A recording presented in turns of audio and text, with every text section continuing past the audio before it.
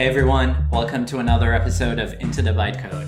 Today I sat down for a conversation with Simon Delarouviere. Simon's been around crypto for a long time and is one of the original and creative thinkers in the space who I deeply admire.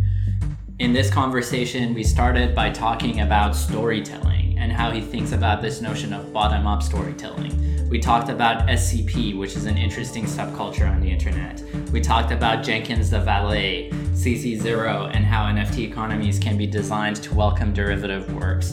And we talked about how more experiments could be run using bonding curves and Harberger taxes in how NFTs are designed from the bottom up. I really enjoyed this conversation, and with that, I'll leave you to it. With Untitled Frontier, you're kind of exploring the medium of building a shared universe. I think the way you framed it was bottom up versus top down storytelling and playing with that spectrum. Yeah. Why I got into storytelling at all recently was I realized that everything that I've been doing is like I enjoy being creative. So it's like, you know, I've made music, I've done writing, coding is creative. I enjoy being on stage. Like I enjoy creativity in all its formats. But I realized even doing a startup, right? Doing a startup is a creative work. So to me, it's like through all these threads of everything that I enjoyed in terms of creativity, I realized you're essentially doing storytelling at the end of the day. It's like when you're on stage, you have to tell a story. When you're building a startup, you have to, through marketing, tell a story about why this matters. If you're writing music, you tell a story about what the listener is supposed to feel. And if you're writing a blog post about something, there has to be a story. Like why are people reading this article? You know, so it's like throughout this, all of it's like storytelling. And I realized, oh, well, maybe I'm just actually a storyteller first and foremost, and I need to hone that craft in different ways. And so getting into fiction storytelling was just a way to continue that exploration in new different ways and seeing how all these threads are put together. Like after I left Consensus, I was at Consensus for 4 years from 2015 to 2019. I took the opportunity to write my first novel.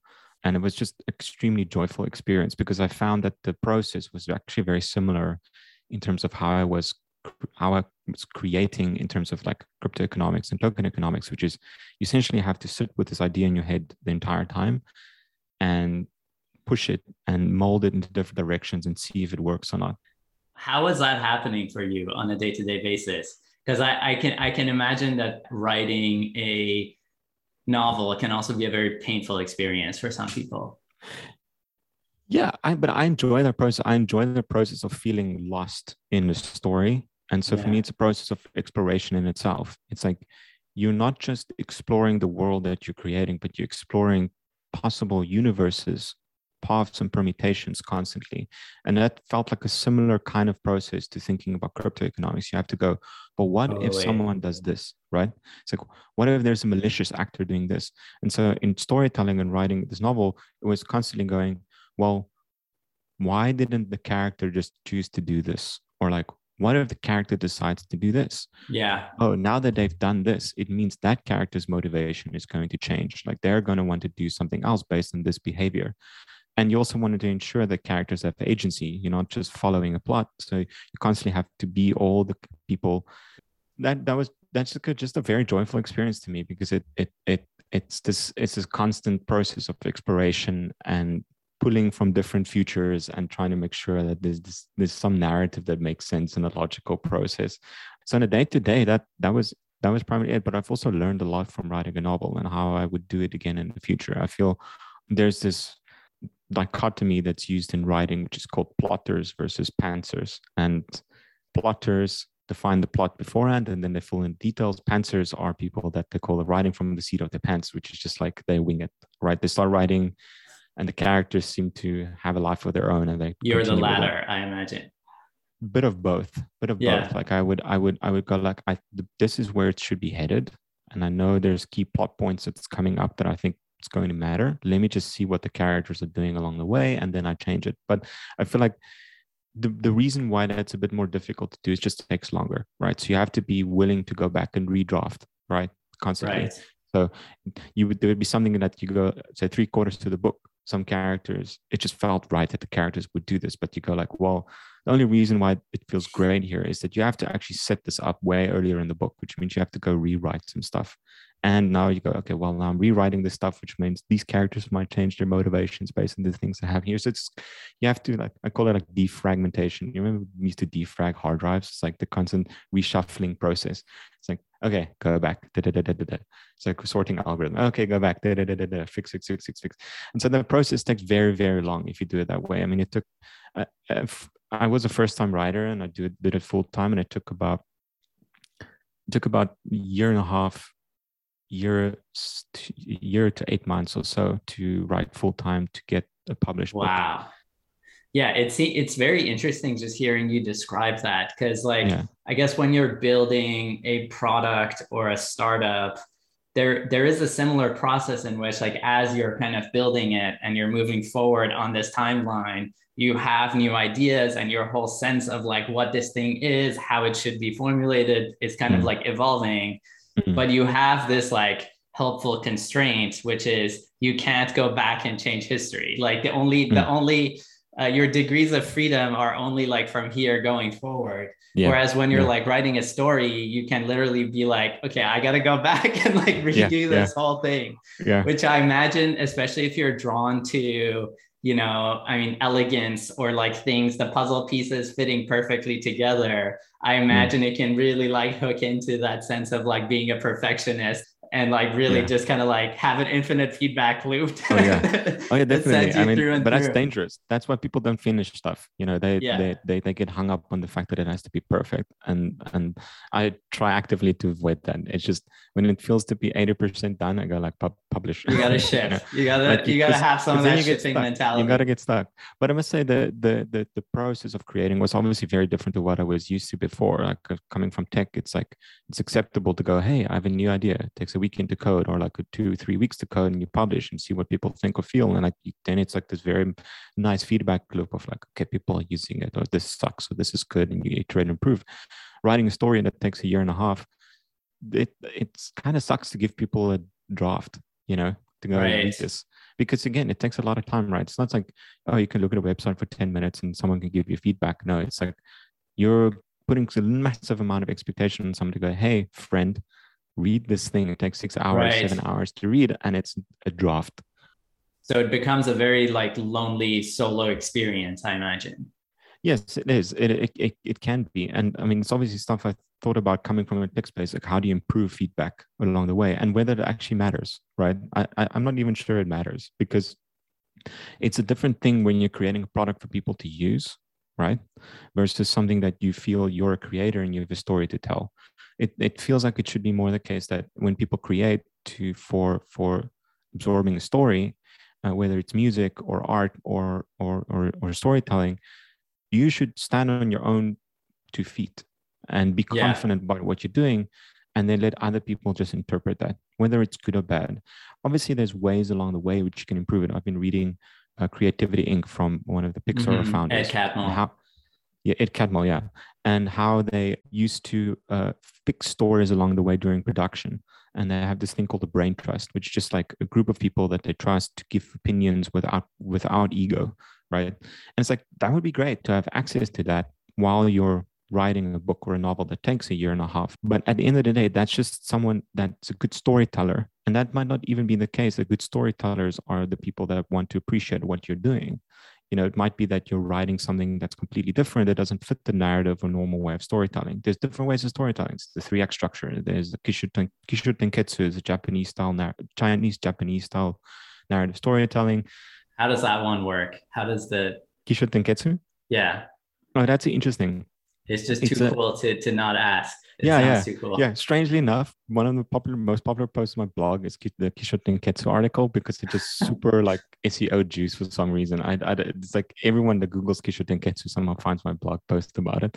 But it's an interesting way to do storytelling, which is, it was started from, I might be wrong in remembering this correctly, so apologies if I don't get this correct, but as far as I remember, it was started as a form of Chinese poetry.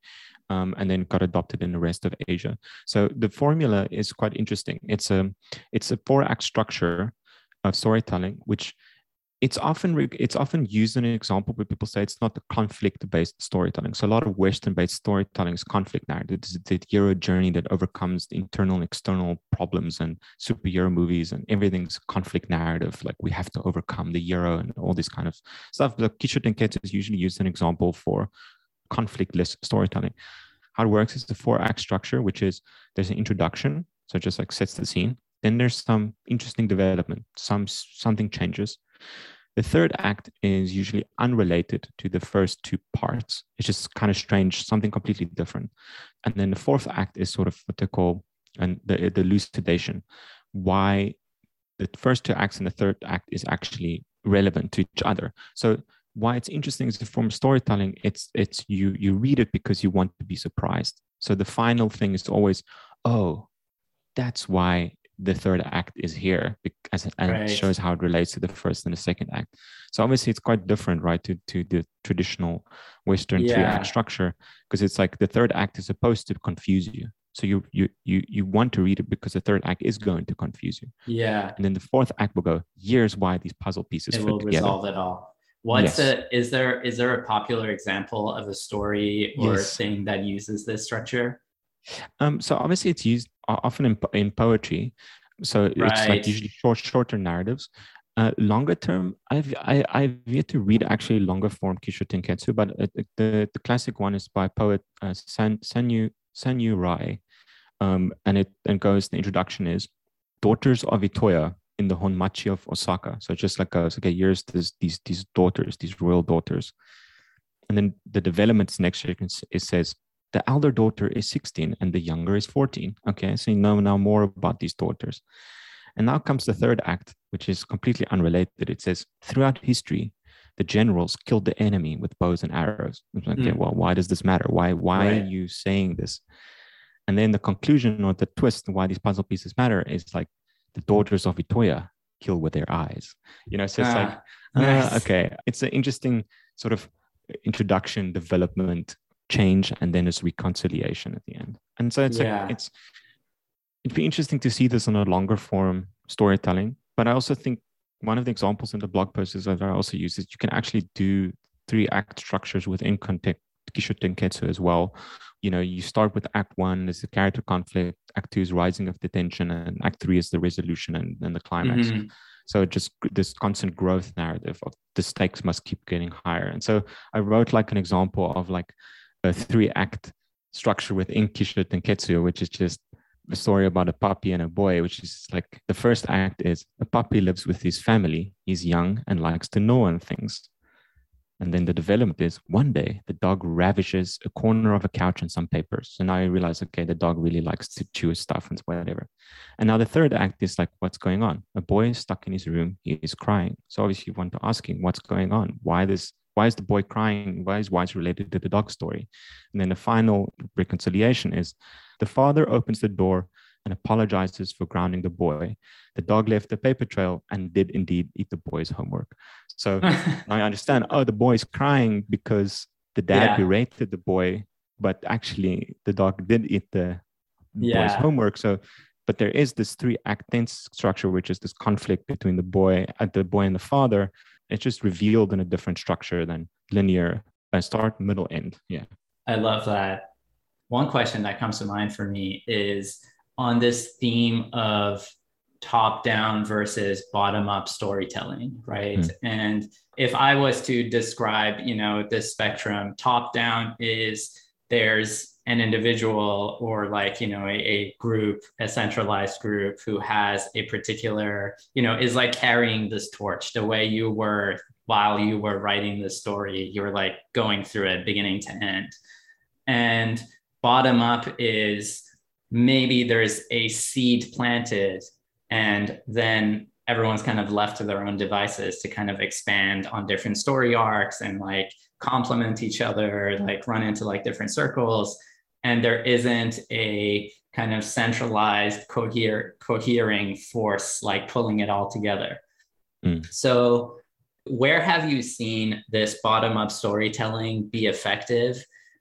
And I also see parallels to this. This is like one of the open questions in my mind when we talk about, DAOs, for example, right? You know, some people conceive of DAOs as like there is no, or I mean, again, it's on a spectrum and all versions of this exist to different mm, extents, but there's a version of a DAO where there's like no leader and mm, mm, it's just 1,000 community members who are contributing a little bit where the project aligns with their interests and availability and you know all their life circumstances. And then you know on the other end of the spectrum it's maybe you know a project does have a lead, like maybe does have a benevolent dictator who's like carrying the torch, but they're just kind of enlightened in how they're operating. They're not trying to mm, like keep all the control for themselves, but in a very kind of more intentional way, they like give responsibility to different people, bring them in, and this like opens up over time. mm. So in thinking through this, a part of me feels that the kind of most radical, interesting, potential, you know, things that crypto can give birth to are on this like extreme end of like the Absolutely. bottom up spectrum, right? Mm, And the projects I get super excited about, like Loot, like Yearn, mm. how it was started, like even Ethereum to some extent, a part of me yearns for that to be the future that we're building. Yeah, yeah, it's interesting. The way I see bottom up storytelling is before we could write stuff down, stories were constantly reinterpreted. You know, folk tales, indigenous stories. It's all stories that are open to remixing, being retold. It's the story of the bard in the inn singing songs about something. They didn't own the song. There was constant reinterpretation and remixing happening. So the story existed as sort of spread through the memory of the network, the people, and the wherever the story is. There wasn't an owner of the story. And today online, we do have bottom up storytelling. It's memes, right? So Right. like people create memes and no one knows actually who created say, an original meme, right? Or where it started. Sometimes you do, but rarely. Sometimes, or you don't even care, right? You don't care that this person created the original meme or some forth like that. So it's just constant collective storytelling that people have through expressing themselves through GIFs and pictures and modifications and formulas and templates and so forth. So it does happen more so, but part of my exploration, like you're right, with using blockchains is the sort of question of how can we facilitate that, but also then through this process, you know, either cultivate new relationships, but also bring value to people that contribute through this sort of messy organic process, such that it's more than just a social process or a social ritual that people do.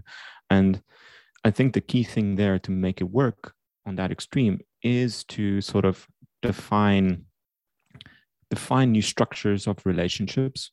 And in this case, it can be new ways of ownership, but it can be something else too that we don't know yet, right? So, you know, when you look at Bitcoin or Ethereum, I think they are DAOs, right? Because Totally. Is it decentralized? Yes, there's no one power structure here. It's fairly autonomous.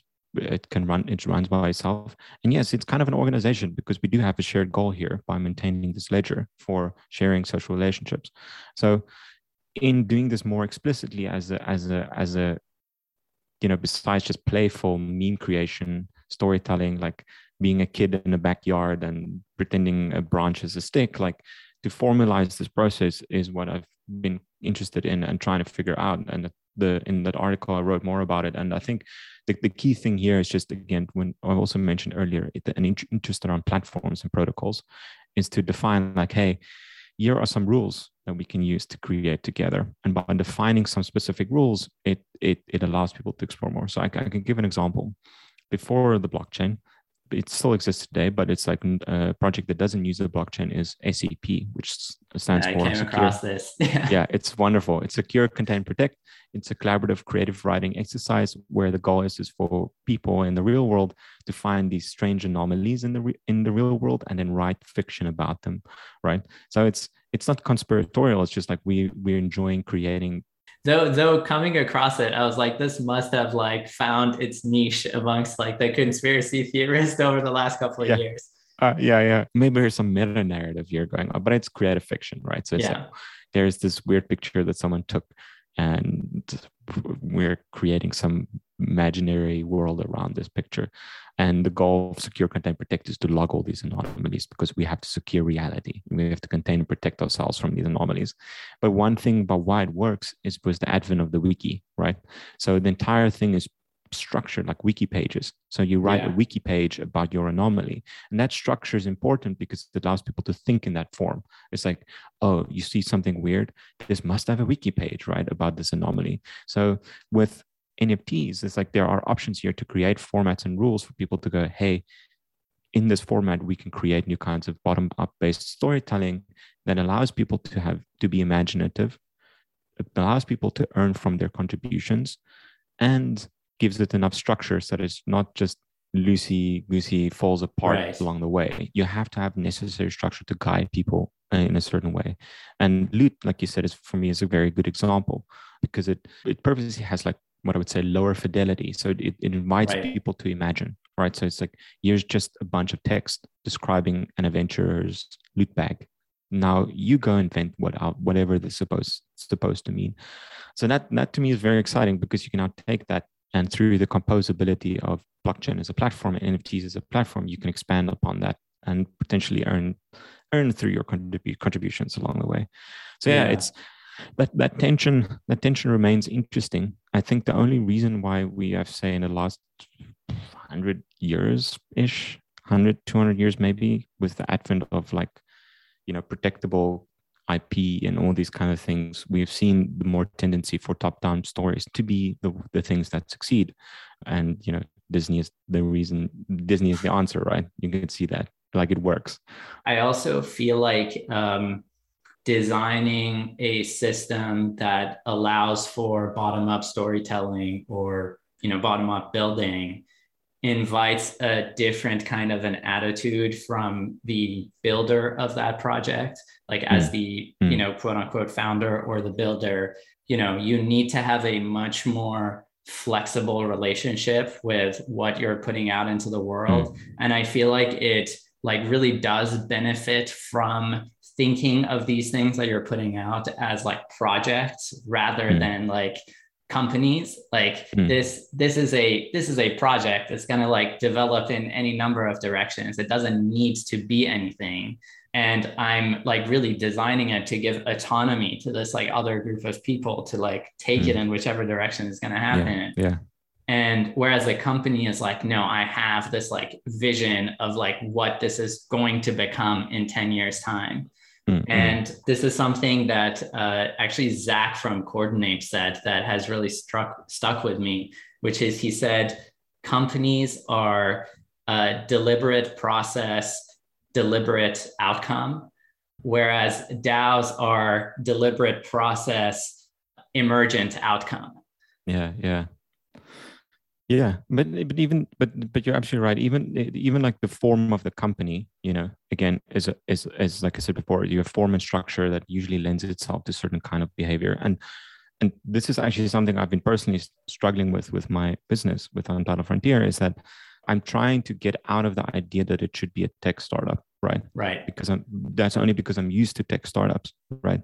The company is a vessel at the end of the day that is supposed to enable something in the real world, So now, yes, there is legal stuff, tax accounting things based in the US, which inevitably kind of like anchors you into a form. But yes, but then sometimes people serve the form rather than using the form for a goal in the real world. So, it's like you are constrained by the form itself in order to think. But this is also coming back to the classic.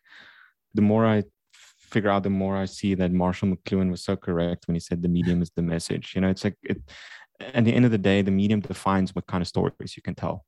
Even in business, like the fact that you have a company sort of means that you're thinking about things in a certain way, even though it's not sometimes intentional. So if you say you start with a DAO, you're already enshrining a way of thinking versus you're starting a company.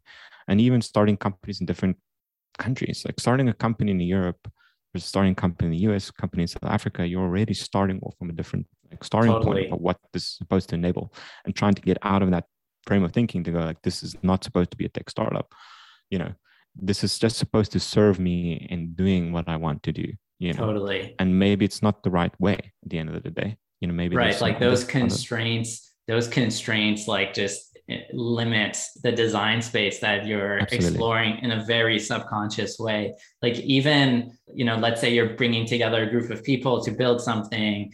If it's purely going to be on chain, you can just experiment with all sorts of like crazy structures to do that. Like there Mm, could be like mm, quadratic funding, there could be like all sorts of crazy stuff. yeah. But as soon as you're, trying to do it within the existing regulatory framework, and you're like, okay, are these contractors? Do I need to give them Yeah. like 1099 forms? Yeah. Because Yeah. like Yeah. that's Yeah. what Yeah. Oh and man. then But you're immediately like screwed. yeah. But that's why I enjoy the collaboration, exploration in the blockchain space, because it allows you to get out of those modes of thinking, right? Yeah. Because even like the simple question, are these employees or contractors? Like if you set up a split and the sale goes directly in a split, you don't have to give people Right. 1099s. So it's So like maybe it's a great. feature, not a bug. It's to like Yeah. push the don't be Mode an of thinking. intermediary, and that's how you bypass. Yeah. Yeah. And it Yeah. just also changing your mode of thinking. I think it's something I always struggle with critics of blockchains. Like I think it's necessary for critique and stuff, but I think the difficult thing I always struggle with is like with critics of blockchains is I wanna ask them, like, do you not think that having a public ledger is the most interesting thing that are out there? Like this is so interesting. Like we've never had this on a global scale, like a public ledger, right? Like how can you not think this is interesting? Like Yeah. people say, yeah, but it's like a slow computer. Yeah, but that's the point. It's supposed to Right. be just the shared consensus making mechanism with a public ledger that enshrines social relationships and different objects over time. This is so interesting. Like, can't you just see that? I don't know. So Yeah. that's my biggest frustration. The other critique and stuff is fine. Like I share some of the worries and concerns, but that to me is just like have an imagination. Sorry, Totally. I didn't want to denigrate people, but yeah. No, I feel the same way. Where do you find inspiration today in terms of projects that are experimenting with this bottom-up emergent storytelling in an interesting way? And I Mm. saw you talk about one which I hadn't come across before, which was like Jenkins the Valet, which Jenkins is, Zavala, yeah. yeah. So Yeah. what are some of these threads that you think it would be worth like me and other people paying attention to? Yeah. So I think the big factor really in how blockchain-based storytelling or storytelling using blockchains can enable new bottom-up based storytelling is that there's one key thing here that has changed, and it's the ability for people that created derivative works to earn from doing so with more incentives than traditionally. So if Creative Commons is a thing, people write fan fiction, it's a thing. And some fan fiction writers even become successful. They hone their craft there. And even, 50 Shades of Grey was Twilight fan fiction, right? So that incentive loop works, right? It works, but it could be better, because if you are a derivative creator, one, you might not have the rights to actually create the derivative. It's just non-commercial, maybe Right. use. Some cases you might not even have the rights to use names and things or characters from the original. And then secondly, even if you're allowed non-commercial fan fiction, that's it, right? You can't sell your derivative work, right? So that creates a constraint upon the people creating derivatives. So they're kind of stuck there. Either you approach the original license holders and ask for permission to publish and Right. earn from it. And that the And that's just that like was killing the entire long tail of experimentation. exactly. Yes, 100%. I mean, there has been examples of like that, like Baoshu. I think the book is called Baoshu, which was basically the fourth book in the Cixin Liu trilogy, Three Body Problem trilogy. There was a fan fiction book, and they loved it so much they published it as the fourth book. So it's like, yeah, fan fiction works Cool. sometimes, but the way it helps in NFT-based storytelling is like, if I own the NFT and I create derivative work from this NFT, I would then earn from bringing value to the original collection, right? And I could earn from creating derivative works, which I'm allowed to sell with commercial rights. So the equivalent would be, I'm writing Star Wars fan fiction. I can sell my Star Wars fan fiction, but if the Star Wars fan fiction is successful, it's as if I've had Disney stock, and I also earn from Disney becoming more successful through the fact that I wrote successful or great Star Wars fan fiction. So now, is that because you would own some of the Disney NFTs beforehand, or because they would kind of close this feedback loop and have a system for kind of rewarding fan fiction creators? It's just more simpler. Like, let's say Star Wars had the license, had the Creative Commons license that allowed people to write derivatives and sell them, and anyone in the world could buy Disney stock, right? Yeah. Totally. Then those incentives would be similar to what you see in NFTs. And Jenkins the Valet is an example where someone bought a Bored Ape, decided, I'm going to invent a story for this Bored Ape, and now I'm going to sell derivative works based on this Bored Ape. So what's happening is, if Jenkins the Valet as a project decides this was great, we are done with this project, right? They made money from selling derivative works, but now they have a valuable ape because they imbued value into this specific ape. So they brought value to the entire collection or community of Bored Apes by making this one Bored Ape more valuable. They increased their financial returns by making that one specific Bored Ape more valuable. And they've earned from creating derivative works. So it just basically means if you wish to create derivative works, there are more ways for you to earn now than previously.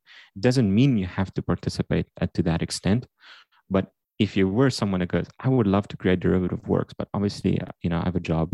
I can only do this over weekends. I would love to write. I think there's a lot of people that go, I'm a huge Star Wars fan. I would love to write a Star Wars story one day. That would make me really happy, to give back to something that meant a lot to me growing up. But I can't. I can if I want to write Star Wars pictures. Fan fiction story, but that's it. The only way for me to do that on a legitimate scale is to approach Lucasfilm and say, hey, I have an idea for the Star Wars fan fiction story. Totally. Good luck getting into those meetings. And it's the whole stance of these CC0 NFT communities towards derivative works is completely different, right? Like you're welcoming people riffing off of what you're doing. Like with nouns, their whole purpose is to proliferate the noun meme, right? But it's so wonderful because it's to me, it's like we're getting best of both worlds here, right? We're not restricting access to content anymore. It's like to say anyone is free to enjoy this, right? Like with Untitled Frontier, all the stories are being published on a Creative Commons, so anyone can read it. I'm even producing narrative audio dramas from it. It's available on podcast, YouTube. You can listen to it anywhere for free. I listened to the latest one on Spotify. Awesome, thank you. Yeah. So the content is free, but you're still able to earn from this process, right? That's exciting. That's what's new, and that's exciting. So you get abundance of storytellers telling stories, and you're not restricting access to the enjoyment of the stories, but you're earning elsewhere. And that's great. I really love that. Right. Like consumption and distribution is totally free and open, but ownership in that original meme is limited, is scarce. Yes. Yeah, exactly. Yeah. But it just basically means that the ownership doesn't come from the distribution of the content anymore. It's you're buying something else. And that model, I mean, it's not going to work for all kinds of stories. I don't think, something like Avengers or Dune is going to suddenly go, hey, we're going to make money only from NFTs and all the cinema releases is free for anyone to come. We're paying AMC and all the theaters for anyone to just come watch. Who knows? Maybe that experiment needs to happen with a $200 million movie, and we'll see if they make more than 200, if they make more, Totally. But, this is why I got into blockchain so many years ago. It's because I saw this as a platform to experiment with creativity. I was a creative, and the first thing I saw with Bitcoin was, wow, I actually can get paid for the stuff I'm doing. Because growing up in South Africa, I created video games during high school. I was like, I could never sell these. Right. I didn't have access, say living in the US did. So for me, seeing Bitcoin for the first time, I was going, wow, I can code something up, give access to people to earn from selling games without having to go through this sort of difficult process of signing up for access to financial services. And so that was always the promise. Let's do creative stuff with this stuff. Let's enable creativity. Yeah. And an adjacent question, which is a thread I know you've been pulling on over the years, is how to design these like base layer NFT economies. So Mhm. like so that the design kind of encourages participation and is open to new participants while like rewarding people who are early. And you Mm. had this post, I forget from how long ago, but it was talking about a model that would combine bonding curves with Harberger. Is that how you say it? I still don't know. Harburger. I assume it's Harberger Harburger taxes. text. Yeah. Yeah, it's like one of those words that I've like read a million times, but I still don't know how to say. But it was a model Yeah. that combined like bonding curves and Harberger taxes that would, just kind of like create more pressure for like liquidity, like Mm. less of people kind of like sitting on their NFTs forever Mm. and like listing them for these like insane prices. Yeah. But reading through that, at least to me, it felt like we haven't nearly explored the design space of what can be done here. Like most NFT projects still do 10,000 like PFPs, and that's that. So I'm curious, what are models that you think people should Mm. experiment with? Yeah, I think I agree with that extent. I think this has been the case in the past few years in the blockchain space. People copy successful models, and that's fine, right? But at some point, it does get uninspiring. Like I don't want to see another 10K PFP project, right? If it's a cool thing, sure, go for it. But there's a lot of uninspired stuff that just copies the model, sells 10,000 NFTs without thinking more on like whether it's the right model or not for that specific execution. It's kind of similar to startup equity. I've always wanted to read why people just say there should be this 1 year cliff and then you earn for 4 years equity. It's like I couldn't find any literature why people decided this is the best way to incentivize Yeah. employees. Anyway, Well, so because like so the design that has been used over and over again, like has kind of it's a defensible decision to make. yeah, Like you don't it's need like to explain it. Whereas if yes, you're it's trying like to deviate, then you need to like explain your whole reasoning yeah. for it. Yeah, exactly. But so with NFT collections, I 100% agree that there has been not nearly enough exploration around exploring different property rights and economic tools to facilitate NFTs in general. So the one example that you mentioned was bonding curves. So I experiment with that with neoelastics, where you can generate these pieces of like neoplasticism inspired squares. And then there's this bonding curve, so you can always sell it back into the bonding curve. And then another one I did was this artwork is always on sale, which, as it says on the cover, uses Harberger tax to require people to always post a sell price. And the NFT can always be, it can never be impossible to hold. So it's obviously likely that in the future a lot of NFTs will just be lost to time. People lose their keys or people die without being able to Right. transfer these things and so forth. But with this artwork always on sale, it will always be possible to get this NFT over time. Yeah. Yeah. It's Um, always up for sale. it's always up for sale. But yes, I generally feel like there's not been enough exploration in terms of what people can do. And yeah, I wish more people just generally explore with it. With Untitled Frontier, for example, we release a collection with each story, and one of the collections with each story is like there's like a 4-week campaign, and anyone can buy one NFT. And after this period is over, then that's it, right? You can't buy new ones. And the Like only it's reason an why, it's just a straight up inflating supply during that 4 week period. yes, yes. Yeah. But the only reason why I wanted to do that is because I wanted to create a similar experience to traditional merchandise, right? So if you Right. enjoyed Star Wars, you could buy the lightsaber, and those stuff is only available during the campaign of the film. So it was kind of similar thing. You release a short story, anyone can go buy one. You don't have to go like, oh my god, I have to rush to buy one, and like, oh no, I have to participate in a Dutch auction, and like, God, it's so difficult to get this thing allow Right. lists, like white lists or whatever, like all these kind of like It's entry insane how mechanisms. many projects that I would have loved to be involved with I've missed out on because I just like didn't see the message on Yeah, Twitter and it was open for like yeah, a 2 hour period. yeah. And so it's just like, yeah, low price, you can buy any amount that you want. If it happens to sell 20,000, then great. If it sells 200, that's also fine. It's just creating the ability for people to buy one when they want to during that sort of campaign period. So that's an experiment still. It works okay. I think it matters that we also experiment with not making NFTs that are super expensive as well. How do you think about like if you're building a new project from the ground up today, whether it's Untitled Frontier or like someone else, like a friend is working on something new, and you're thinking through how to distribute the ownership layer of this project, right? To like lean into this model. And one of the first forks in the road is, do I do this with like ERC20 tokens, or do I do this with like this with NFTs? And they just kind of create totally different, they're different design spaces, different affordances for the community to come together. I think NFT still for me is more interesting, especially if it's like distributing ownership in a project. And the reason why is that I think a part of the reason why people participate is, again, coming back to the original point of bottom-up storytelling, is the memes around the things that we do, right? People participate in Dogecoin because it had a funny dog on it, right? That's the only thing that why it's still alive. So the meme matters, right? So why you participate in a specific DAO is also because what it represents to you and what makes you feel, but also how it relates to the relationships you're building with the people in this DAO.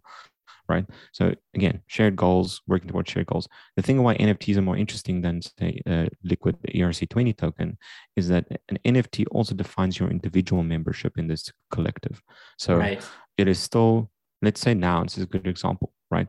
Each noun in the nouns DAO can vote on its treasury. So in that sense, each noun is fungible, technically fungible because you have the same rights, but each noun is unique in its appearance, right? So you feel like this one represents you in this collective, even though your rights are similar to everyone else. And that's great because it makes you connect as an individual towards a larger collective. So previously with all the sort of meme-based coins and stuff, it was just, how do I show my individual contribution? And it was only through how many coins you had and maybe other more sort of quote unquote meat space ways, like socially and culturally. Totally, like tying your ENS name to it and then talking on Twitter or something. Yeah, stuff like that. But now with an NFT, you go like, this is who I am in this collection and collective. So that's why it's just more interesting to me. And it's probably easier to go from making an NFT fungible, through you can tokenize the NFT. There's like fractional and a bunch of other ways to make that fungible. If you need it to be fungible, then the other way around. What if Uniswap wanted to do NFTs? It's probably more difficult to go from taking the Uni token and making NFTs from it. It's doable. You can still do it. You could say, let's create NFTs. You need 200 Uni to be staked to the NFT in order to create it. Boom, you're done.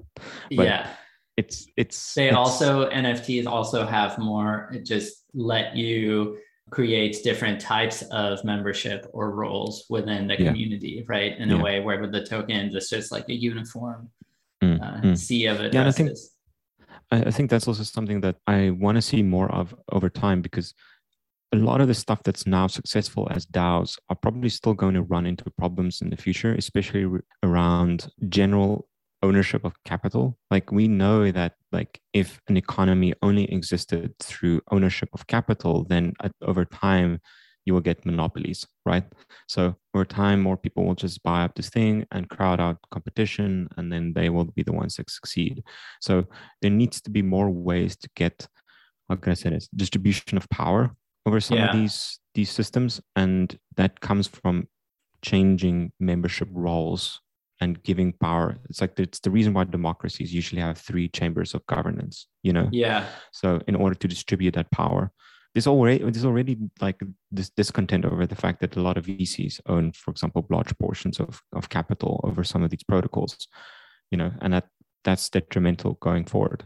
So how would you do this? Like, let's say you're nouns DAO and these nouns are selling for, I don't know how much, like 200K or something. And there are people who are contributing to the project. I don't know how they're thinking about this. Like, how do you grow the base here? Like, I guess there are examples of NFTs. Like, I think recently I saw Kevin Rose's Proof Collective are doing PFPs now, which there will be 10,000 of them, whereas there were 1,000 of the original NFTs. And so this is opening it up to a wider base. Is that like, I guess that's one model, right? That as your project kind of succeeds, you kind of do new iterations, you kind of like issue new classes of shares, like if we were going to like take the corporation analogy.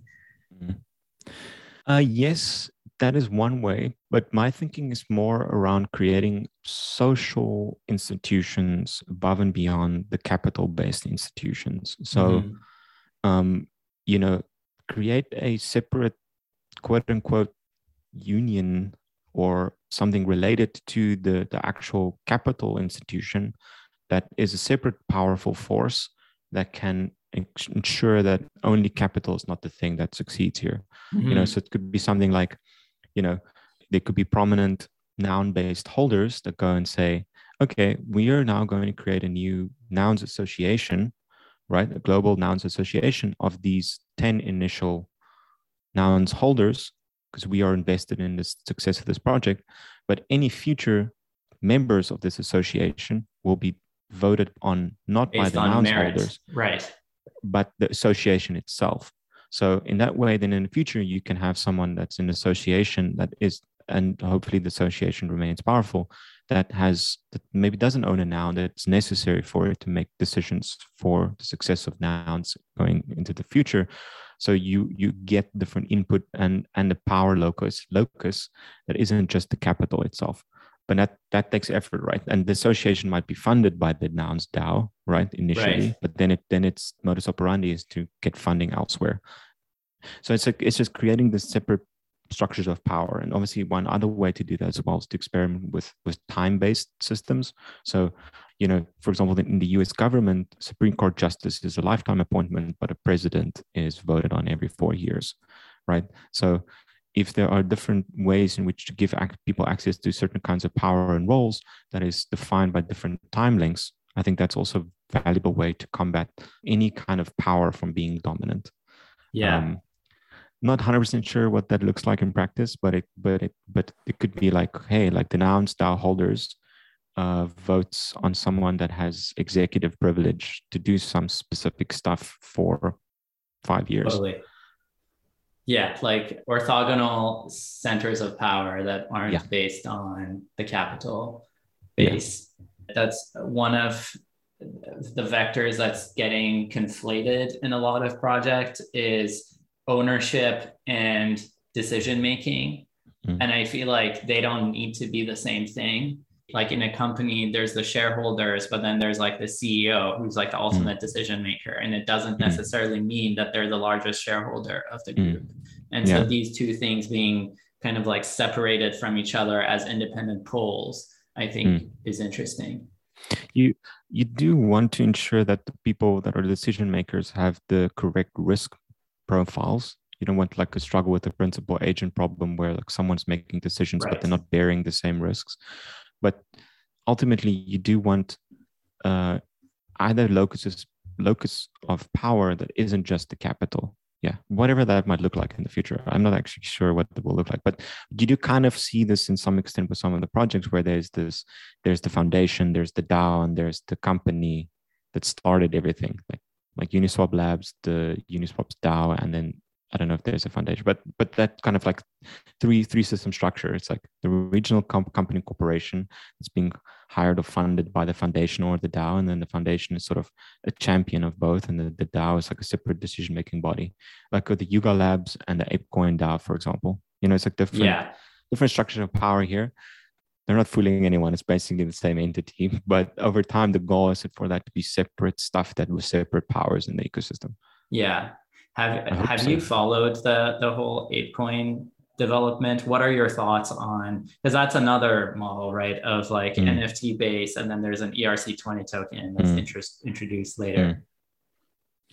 I'm bearish on projects that decide to capitalize on their success by making a DAO that just goes, we should fund stuff. It's like I feel like there should be more here than just doing that as a way to get liquidity and or like make more money, print more money from this system.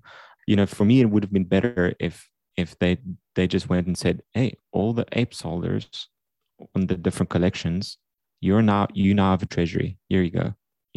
Instead of going, oh, here's all the NFT holders. You're now going to get a separate coin, right? That gives you now access to over a treasury. It's like, right. Why are you adding more layers here, right? And I understand why, because it gives liquidity and it, different kinds of. Well, they also just convert this potential energy into like kinetic energy in some way, right? Yeah. Like they just manifest money out of thin air. Yeah, but I think it's more, like I said before, I think it's more interesting if like any kind of funding mechanism or DAO mechanism is more constrained towards specific outcomes. Instead of just going, hey, people, write proposals and we might give you money. It's like, I don't know, it should be more constrained towards specific stuff. And obviously in the case of ApeCoin, it's like, yeah, we're going to fund stuff that makes Bored Apes more Bored Ape. Just do more projects. Same with Nounstar, right? They're funding stuff which allows people to propagate the Now meme and like build more. They've done physical works. They've done more digital stuff. That it's fine, but I think there's something more interesting here. Yeah. All right, man. I think maybe let's close here. I feel like I could talk with you for hours. Oh yeah, for sure. Yeah. No, there's so much to talk about. But yeah, no, been a great discussion. Yeah.